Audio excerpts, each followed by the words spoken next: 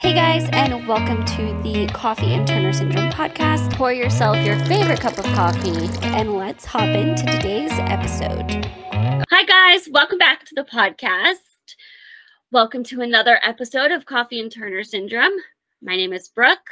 I am here with Andrea and Emily. We have a special guest this week. Hello. Hi everyone. So, we're really excited to have Emily on. And I am just super excited to hear her story. I'll let you introduce yourself, Emily. Hi, so I'm Emily. I'm 25. Was diagnosed at 9 months old because I just wouldn't settle. And then that was the, what's the word? From the not settling, they found that I had constant urine infections and I had the classic kidney problems. And then I had a blood test. So yeah, I had to have a pyeloplasty when I was about a year old. It's very like in-depth and complicated, but it's just basically an operation on your kidney. Wow. Normally you hear about heart stuff at birth, but yeah, that you kind of, the first thing you thought was kidney stuff. Yeah, basically. Because with the short fourth toe as well, because I have a short fourth toe, and because you're a baby, all your toes are short, so you don't see the difference. And like, because you're a baby, all your limbs are short, so you don't see the difference either. So it is quite tricky to see it from just those aspects, because you're just small already, because you're a baby. The kidney operation was at 1. Was there any lasting effects from that? Like anything you deal with from it for today? No, I have a scar from where it was. But no lasting effects, which is good. And it really helped me to settle. It just really helped me to settle. And then I was eating and all of that, and just thriving after. So for those listening, you probably can tell when she speaks, but she is from the UK. Yes. And I would just love to hear how you've experienced having Turners in the UK. I don't actually know that much about the hospital system in the UK. Okay, so we have an NHS system, which is incredible. It basically, there's no discrimination, nothing. Anyone and everyone can get free healthcare, which is phenomenal. We are so lucky with that. So that's the start. And then in the UK, they have several different specialist Turner's clinics. So they have, I don't know, I can't remember where exactly, but I know they have one in London, and they have them all over the UK anyway. But then they also have the UK Society, which is amazing. That's the first protocol that I would say for anyone to go to, because it just, any single question, like what you might think is a stupid question, no, it's not. It's not for them. And you might think that they've heard it a million times before, but they're going to give you the answer like it's the first time that they've given it, which is really, really nice. And it's so nice. They have an amazing website, and it's so nice just to have all of the information, all of the correct information in one place, so you don't have to go to different places and remember to go to different websites and write them down. It's just really, really nice. Yeah, that's really helpful, especially because it helps you be able to not have to navigate the black hole that can be Googling Turner syndrome. Yeah, because one of the main things that Arlene, the CEO, of the society, one of her main things is she wants to get rid of the misinformation, because there is a lot. And when you're newly diagnosed, reading misinformation, what you don't know is misinformation. It is scary. Yeah. Well, yeah, especially for a condition that's not super well known. Yeah, exactly. I would say probably the biggest thing I'm always curious about is how your experience with doctors and their knowledge and understanding of Turner's has been.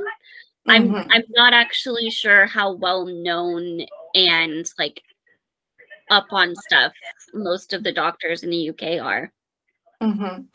So I would say we have very, very good doctors who are knowledgeable on it, and they're teaching younger people, spreading the word, and they're really, really good.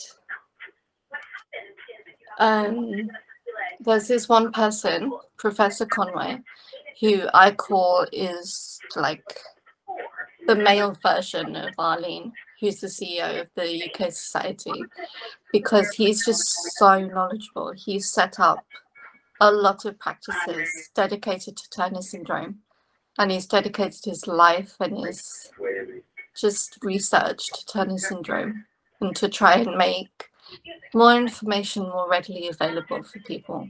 So our doctors are really good at it. Of course, there are improvements, but there's always improvements that could be made with anything. With anything, like, I don't know, we'd just never be satisfied as humans. Like, there's always something to go bigger and better, but our doctors are incredible with the knowledge.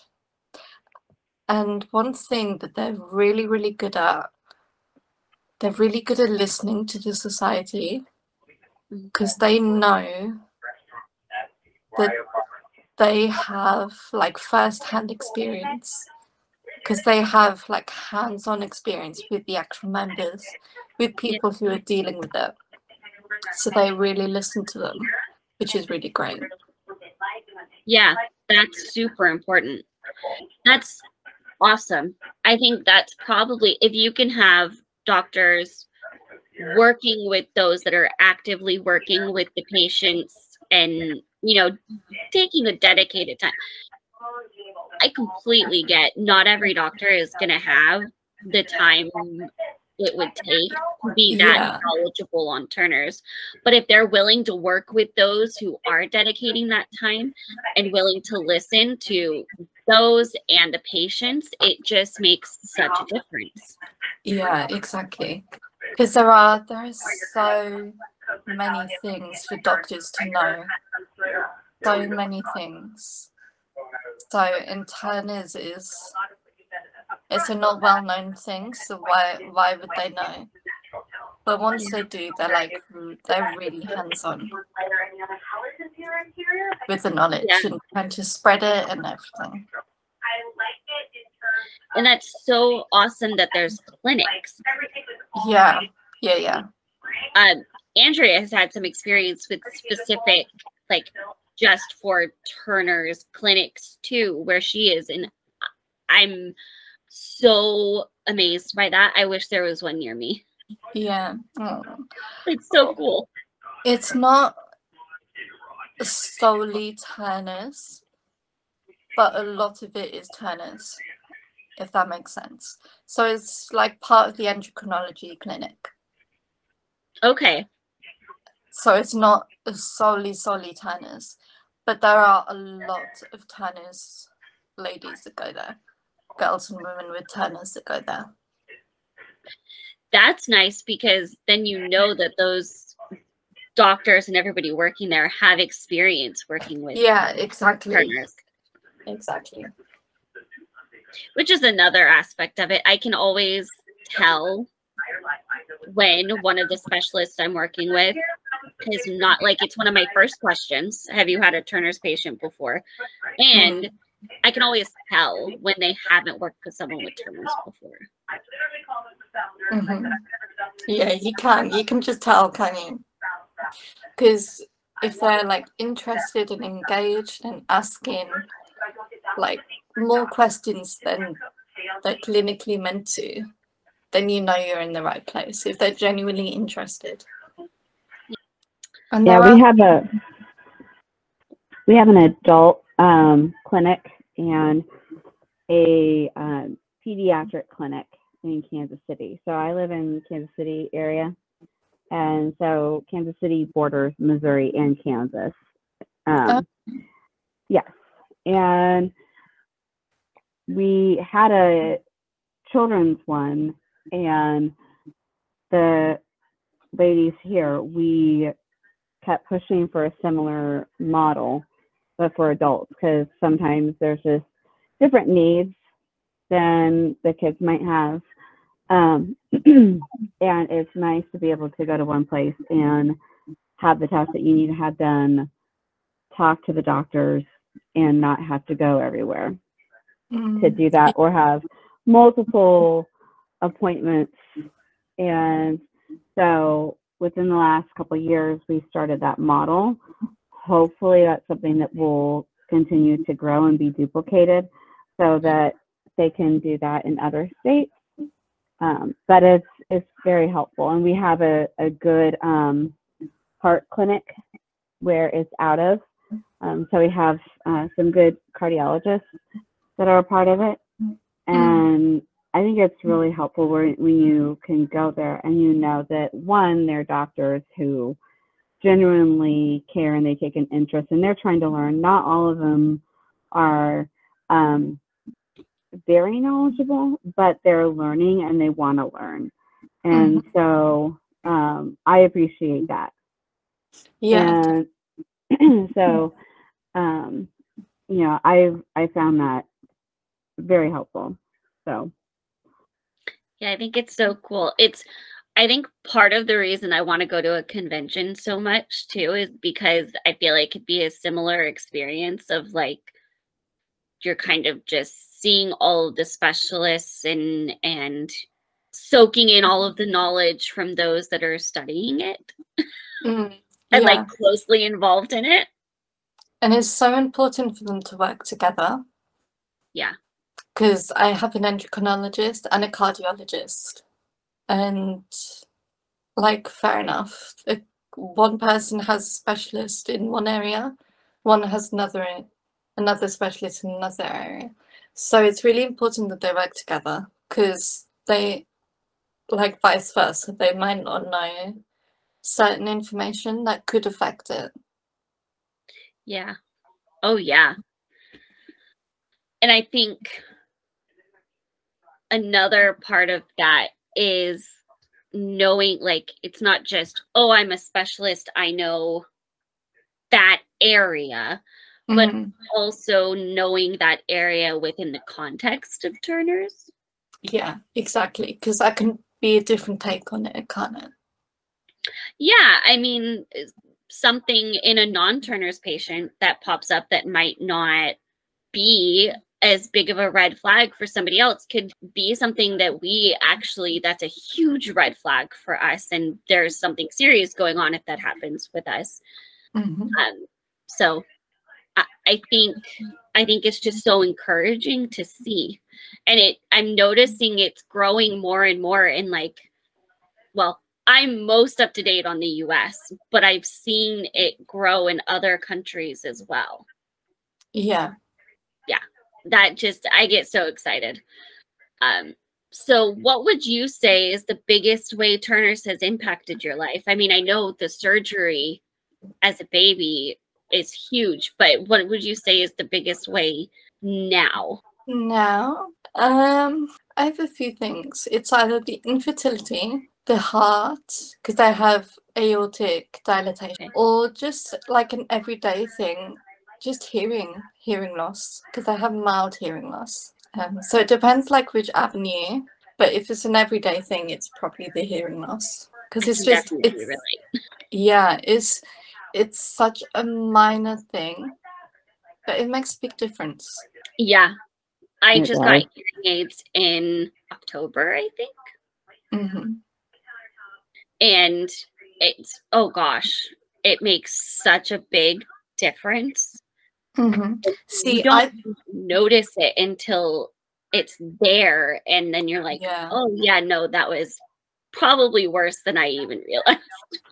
So I have hearing aids, but I don't like to wear them because it amplifies all the sound, not just the speech. Yes. Like if I had $1 million, I would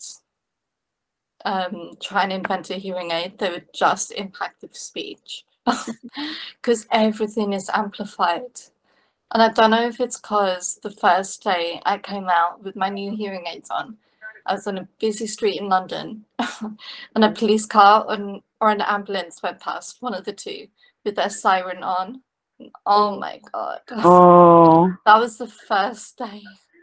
So I don't know if it's because of that, but I just hate the whole amplification of everything. If it was just the speech, that would be the best of both worlds. Yes.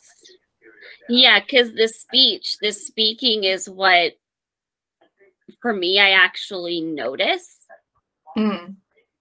Like, I didn't think I was not hearing people as well as I wasn't until I got the hearing aids and went, oh gosh, it was worse than I thought. When I was younger, my mom said, like she told me recently-ish, one day, like my hearing does fluctuate. Sometimes it's better than others. And one day I heard the toaster for the first time. And I said to my mom, what is that? Like I was in the other room. I don't remember this. She's just told me this. And I said, what is that? And then she said, have you not heard this before? It's a toaster. Or something along those lines. And it's just, it's the everyday little things, isn't it? Like just hearing a toaster. Yeah, it's funny. And getting mine kind of made me start thinking of, oh, maybe I do need to like pay more attention to it if I'm needing this much help with it. Yeah. And like you said, it's something you don't realize until you like maybe you have hearing aids. You don't realize how bad it was. Yeah. Definitely the first time I put them on, I had a similar experience where it was like, whoa, it's loud. It's just sensory overload, isn't it? Yeah. It feels like your ears popped, like the pressure popped, and all of a sudden you can hear again, and you're like, ooh, I hear everything. So I'm wondering, what's your experience been with HRT? I don't know if there's any different recommendations over in the UK, or how the doctors like to handle that, or what's your experience been? So my experience with HRT, so I was on estrogen and then the pill and then a HRT. So like one aspect of this story I really want to get across is don't be scared to speak to your doctor. I wouldn't say challenge your doctor, because the word challenge them makes it seem like you're in a confrontation, and it doesn't need to be like that. But make sure you like speak to your doctor if your tablets are not working for you. Because when I was on the pill, they were just not working for me. My hormones were everywhere. I was really angry all of the time. And then I went on to HRT, and it's actually, no, sorry. So I was on a higher dose than I am now of this HRT, of the same tablet, and I was really angry. So I got put on a lower one, which is much better. I think your body just needs to get introduced to it, maybe. So don't be scared to ask your doctor. But my experience of it is really good. I'm really lucky. I don't have period cramps, or I don't have anything of that sort really. I just have the regular bleed every month, and that's fine. In the UK, there is, not always, but there is quite a well-known shortage of HRT, which is quite a concern for obviously women and girls who need to take it. But for me personally, that hasn't been an issue, which I'm fortunate about, because just if I had like changing tablets, I don't know what they would do. But if you had to change your tablets and you wouldn't know what you were doing, I don't know. So I'm really lucky it hasn't affected me in that way, of the HRT shortage. Wow. Yeah, I hadn't heard about something like that. That is very, I would be nervous too. Because yeah, even within taking what can be called the same thing, yeah, if the formula switches on you, you don't know what the change might be. and it might just be such an insignificant shift that makes the biggest impact. Yeah, I had that experience on my generic birth control I was on for HRT for a while, because it was still a generic birth control, but it was very different formulas, and it affected me very differently. And it's really tricky, isn't it? Because you have to give your body time for it to be in your system properly and then see how it goes. But it is really tricky. You mentioned aortic dilation. Is that something that currently they're just monitoring you for? Yeah. So mine seems to be quite stable at the minute, because I've only recently been diagnosed with it in the last 3 years, I'd say. So I've had 2 MRI scans and they've both been the same, like exactly the same dimensions. So it hasn't changed. So I'm not having to have that for another 2 years. So I'm just going to have regular ECGs. When I say regular, like yearly ECGs. So I'm really lucky about that. It seems to be, from what I've heard, it seems to be quite a slow growth thing, dilatation of the aorta. I could be wrong, but from what I've heard, it seems to be quite a slow growth. I definitely think it can be. Yeah, or it can go the other way, and it can go really, really quickly. Yeah, I think. But then you have the added dimension of where they check. Was it like, how far along was it before it got to that point? So there's so many different factors. Yeah, like how quickly it got to there before they checked it and saw it. Yeah. I think it can be a slow thing. Like they keep it, I've always, even though I don't currently have any heart concerns, I am very, very adamant about staying on top of watching it just to make sure that doesn't change, because I know it can. And they've never seen any signs of anything starting, but they have me kind of on a regular, I get echoes every year or every other year. I've had a few cardiac MRIs, and what I think the biggest concern can be is if there's a start, like if you see the dilation starting, there's other stressors that can happen that could speed up that process. Like stress on the body could make that quicken so that it starts dilating faster. That's my interpretation of what I've heard. Andrea might actually have more understanding too, because I think she has had more experience with that than I have. And there was that in that convention where you had the MRI or the echo, wasn't there some kind of I feel like there was some kind of information or explanation you got of some of it? So I didn't know I had any kind of a heart defect until probably 2013, and I went to my first Turner syndrome convention in Dallas, and while I was there, I had never had an echo done, never had an MRI done. none of that. And so I thought it can't hurt to go ahead and get one done because it was being provided for free. And I thought I would just get one done.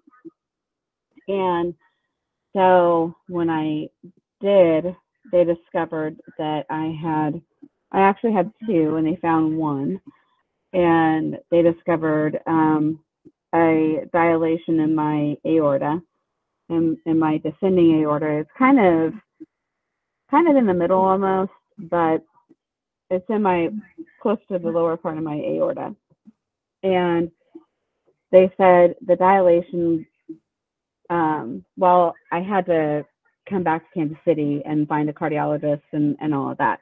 And so finally, once I did all that, they told me that right now I just need to be monitored.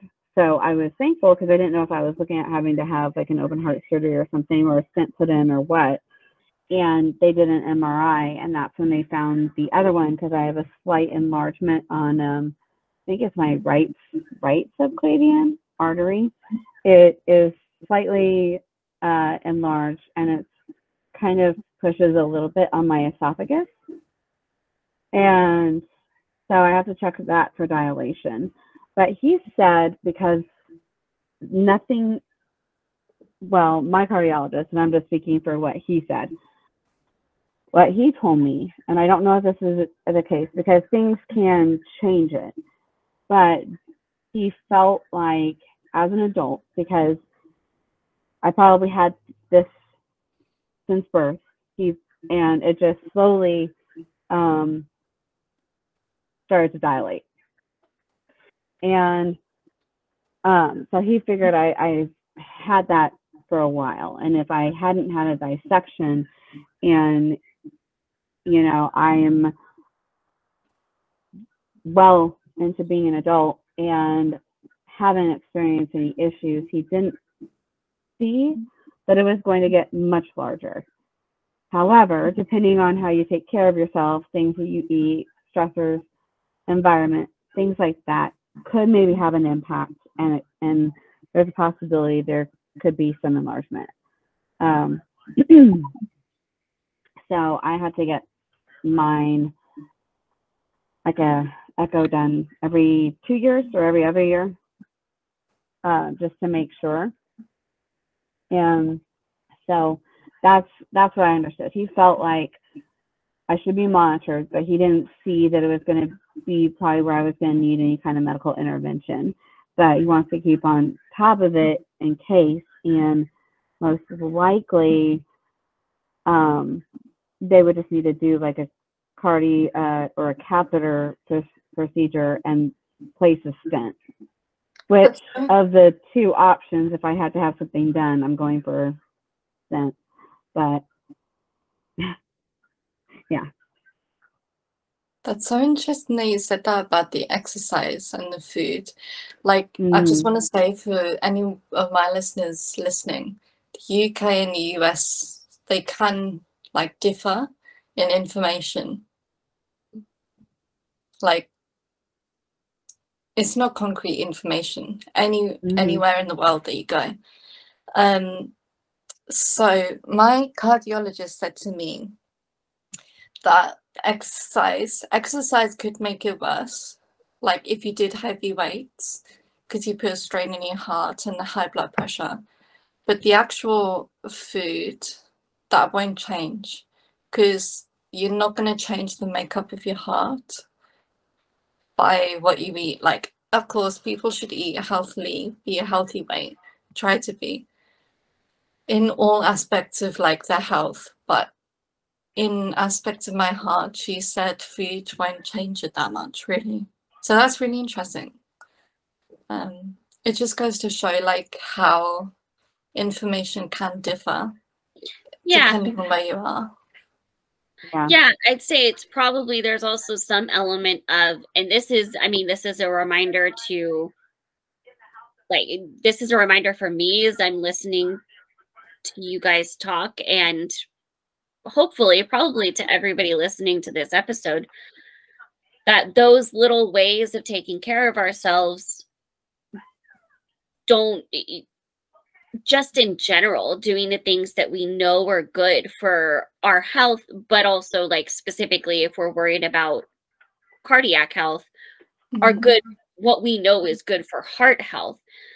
All of that is going to contribute in some fashion, even just as a broader picture, to how our heart is able to function and the overall general health of our heart. Yeah.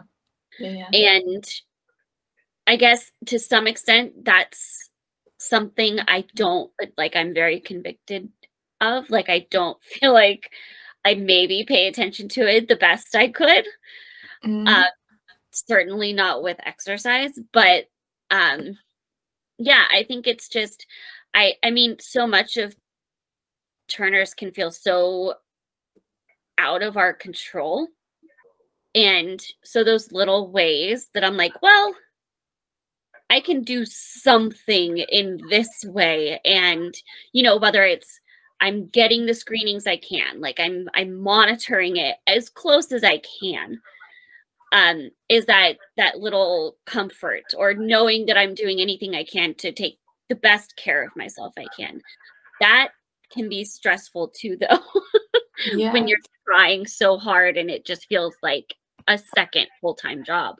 And it's not counterintuitive, I would say, but it's really tricky finding that balance, because weight training, exercise helps reduce osteoporosis. But then if you go too heavy, that could like strain your heart if you do have a heart issue. So it's really tricky to find that balance. Yeah. So what I do is Taekwondo, and I'm a black belt in Taekwondo.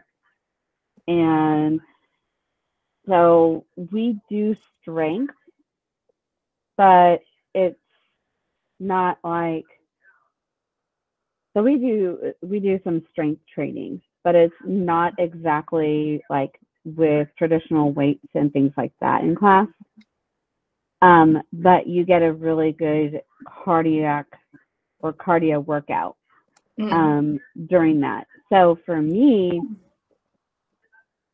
that's the type of exercise I like to get, because it really challenges my cardiac strength and all of that.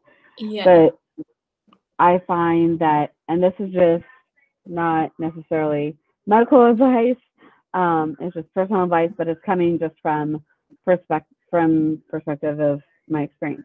I just think like when you're looking at exercise and things like that too, we're not all cookie cutter, and it just depends too on the situation, because you want to be mindful. And if you have cardiac issues, you want to be mindful.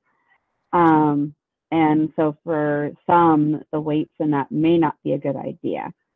And there's like other forms of exercise or activity that are low impact, that aren't as stress inducing, but do help sort of maybe overall like physically keep you active and maybe give you a little bit of cardiac exercise. But Taekwondo is where I get mine from, and fortunately not been an issue. I think the key when it comes to cardiac and helping to maintain, and this is just my thought, helping to maintain keeping your heart in good health, the key, especially just like with dilation and not trying to have any, I think is blood pressure. I think that's the big key, is blood pressure. Because if you're struggling with high blood pressure, then I think that's where there's gonna be a potential for there to be damage to your heart. Yeah, that's what my cardiologist said to me as well. Because I asked her, because I love the gym, I like weight training. And I said, what is it about weight training? Because I wanted to know exactly. I'm the type of person, if I know everything, then that just makes me feel better. I'm very I need to know. So she just said the high blood pressure, like running, your blood pressure can go up, but then it like gradually falls down. But with big weights, your blood pressure goes up and stays up, I think. By the way, I'm not a medical expert. So please like research, please. But that's what I think she said to me. I could be wrong, but yeah. So I think you're definitely right there with the high blood pressure. That makes sense. And yes, caveat to everybody listening. We're just sharing our personal stories and experiences and what we've been told by our doctors. So check with your doctor, talk with your doctor, do your own research. We're just sharing what works for us, what we've learned and experienced. So this is not any type of official medical advice. And every single person is so different. Absolutely. Yeah. So different. Yes. I think that's something that I've really learned as well, is how different everybody is with this. You know, we have the same condition, but it drastically affects our lives in very different ways. Yeah. So the blood pressure thing does make sense though, because I believe that is part of the concern with going through pregnancy. Yeah. I think so, because you're at more risk. Yes, I think part of that concern comes from the higher blood pressure that can happen during pregnancy, which is a totally normal part of pregnancy. I mean, you have, I can't remember how much, but a woman that's pregnant has like twice as much blood in her body at once as normal or something like that. So it's going to raise your blood pressure. And so there, I that makes total sense in my head for why that would be a part of the concern, because that would connect to that as well. And I think that's why they have to monitor you so carefully if you are pregnant and do have tinnitus, because that can happen. Yeah, even if it's, I mean, they do all of the monitoring before, just to make sure, like they would do heart scans and MRIs and everything beforehand to make sure of if they felt like you were in a good position to go through pregnancy. But even after, they would keep monitoring, because that doesn't mean the situation can't change while you're pregnant. It just means you're not at a dangerous, at this point, risk of it. So yeah. So you said the other thing that you felt like was probably the other biggest way was infertility. If you would feel comfortable or would like, did you want to share some of what that journey has been like for you? Okay. So when I was little, I used to play with some like plastic dolls, just Barbie, no, not Barbie dolls, but I used to play with baby dolls when I was little. And then I don't know why, I can't remember this again, my mom has told me, but I said to her, can I have a baby? And she said, yeah, with a special doctor. So, and I think this is why it's so good to have such an early diagnosis if you're fortunate, because things get ingrained in the back of your mind. You might not understand it. Like, I didn't understand infertility at that age, because I was about 3 or 4 probably. So yeah, and then we were actually perfect timing. We went to conference once, because the UK have a big weekend conference once a year. And then my mom told me the full extent of the infertility, as in like what it meant for me. I cried, obviously. And then it was fine. And then recently, someone posted a pregnancy photo. A well-known person, like not a friend, not a family member. And I cried again. I thought I wouldn't have that. I will never have a pregnancy photo where I'm pregnant and I have a pregnancy bum. I don't know, it's, for me, it's odd because my mum has made the realization. It's always the people who are like closest to you, but like you can see it from the outside. She says that the pregnancy is more upsetting to me than the actual baby. And to me that makes sense because you can adopt, you can adopt, you can have a baby, but you can never be pregnant, really. I mean, obviously there are exceptions within anything, and that like includes Turner's as well. Like there will be people with Turner syndrome that can get pregnant naturally.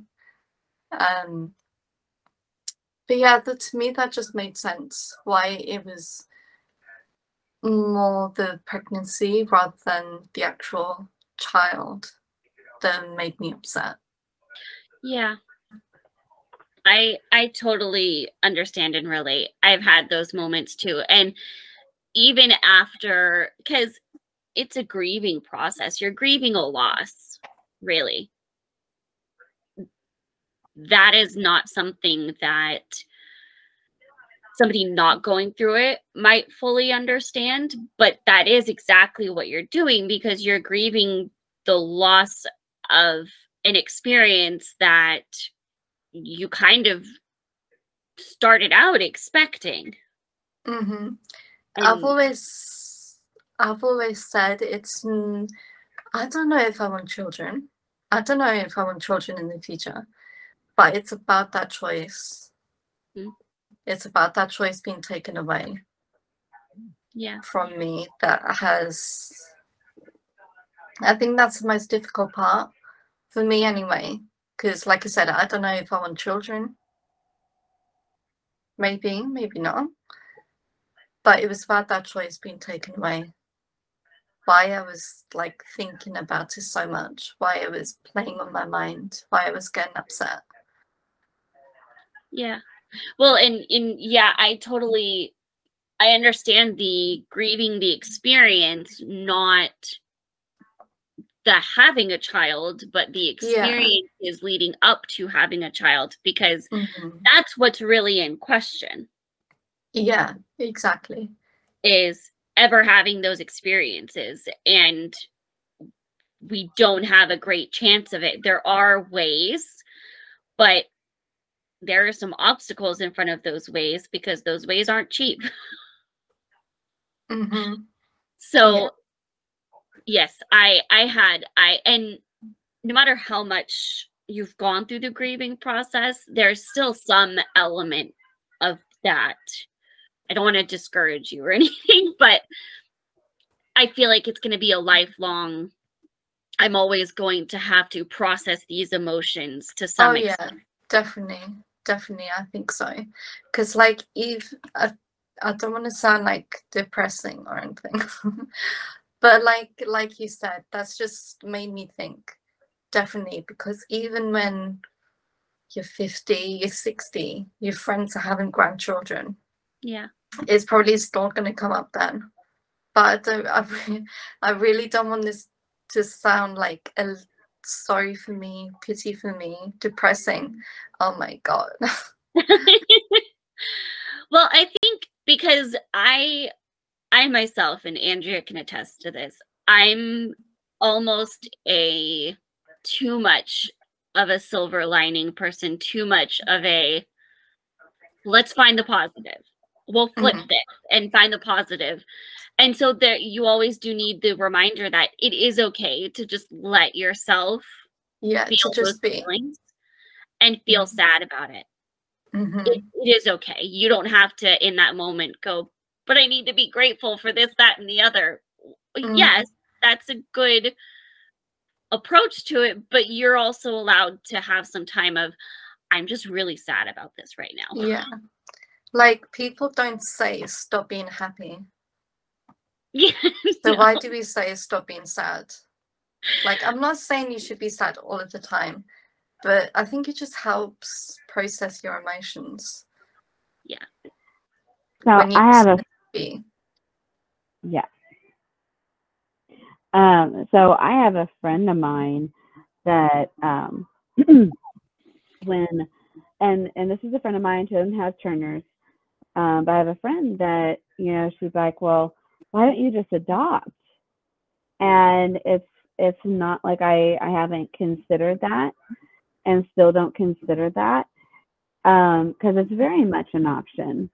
It is probably the option that I have, and you know, but it's easier said than done. There's different, you know, obstacles and challenges that come with that, and especially, you know, right now it's just me, and if I choose to adopt, I'm becoming a single parent, and that comes with a set of obstacles and challenges that I have to figure out and navigate through. But at the same time, I feel like when she says that, it really takes away from almost, I guess, feeling the validity of, I don't get to have a child or bring a child into this world. I don't get that experience like you were describing. I'm like, I can have a baby, I can adopt, but I don't get that experience of being able to carry a child and be pregnant and have those moments in that experience. And I'm like, there's times where I have to kind of grieve that, and it's like, let me be able to do that, and not, because when she's like, oh well, you could just adopt, it feels like it kind of takes away from that. Oh, I guess I can't be upset about this. I need to be grateful because I can adopt. There's a great thing that was said on a podcast, and it said, change again. This is like, feel how you need to feel. Feel sad if you need to. But once you're there, this is a great thing. Change the word can't to I get to, which is such a little shift, but it makes so much difference. And it's really helped me. I can't have a child. I get to adopt. Yeah. That kind of thing. It makes a lot of difference. You wouldn't think it does, but it does. Yeah, I can see it. It helps kind of shift the perspective of your mind off from something that's more negative to looking at it positively. And I think you can still be sad about one part, but still be excited and grateful, you know, about another part that I still can adopt. Mm-hmm. Exactly. Yeah, and I think there's some level of healing that comes from, like, at least in my story, when me and my husband first started talking about options, because from the very start, I was upfront about, I didn't know what that looked like for me. I didn't know how my side of that was going to function. And so it was kind of a consistent conversation. And then when we got married, it became more of a serious conversation because we had to kind of navigate making those decisions. And there was a massive mental approach shift for me when I was like, I could grieve pregnancy all day, or I could allow myself to take the what feels like an emotional risk of being really excited about adopting and embracing that and letting myself be happy about that. Yeah. And mentally, for your mental health, it made a massive difference for mine. There's just, I don't know, I think it's something about control as well. Like, you feeling in control that you can change the narrative, change your perception on it from the can't to the get. means you can have a little bit of control about the infertility. Yeah, you don't feel like all of the situation is, that you have no options. Yeah, no option or no control. Yeah. Well, thank you so much for coming on and talking with us and sharing. It was amazing getting to talk with you. I've really, really loved it. I've really loved meeting you guys. Thank you. Well, it's been fun, and I'm glad that we could meet you, and we really enjoyed getting to hear your story. Yeah. Thank you so much, and have a great evening. I know it's later there for you, so have a great evening. No, don't worry. I'm happy to meet with you guys. Yeah. Happy to. I love talking about tennis. Yeah. Well, thank you again, and this was great. It was wonderful hearing your story. We really appreciate you taking the time and sharing. Thank you so much. Thank you for the platform that you guys have given, because it's just so great. Thank you. Well, thank you. I'm glad that we could do this. Yeah, me too. Well, thank you guys so much for listening to our chat with Emily. Yes. And if you have any thoughts or questions on our conversation with Emily or for Emily, let us know. Yeah. Make sure to follow the podcast on Instagram. It'll be linked in the episode notes. And we hope you guys have a great rest of your day whenever you're listening to this. And we'll see you guys in the next episode. See you in the next one. Bye. Bye. Thank you so much for listening to this episode of Coffee and Turner Syndrome. If you would like to support the podcast, I do have listener support set up on Anchor. And if you'd like to leave me a voice message, I would love to hear from you. Make sure you're subscribed so you see when the next one comes out. And I will see you guys in the next episode.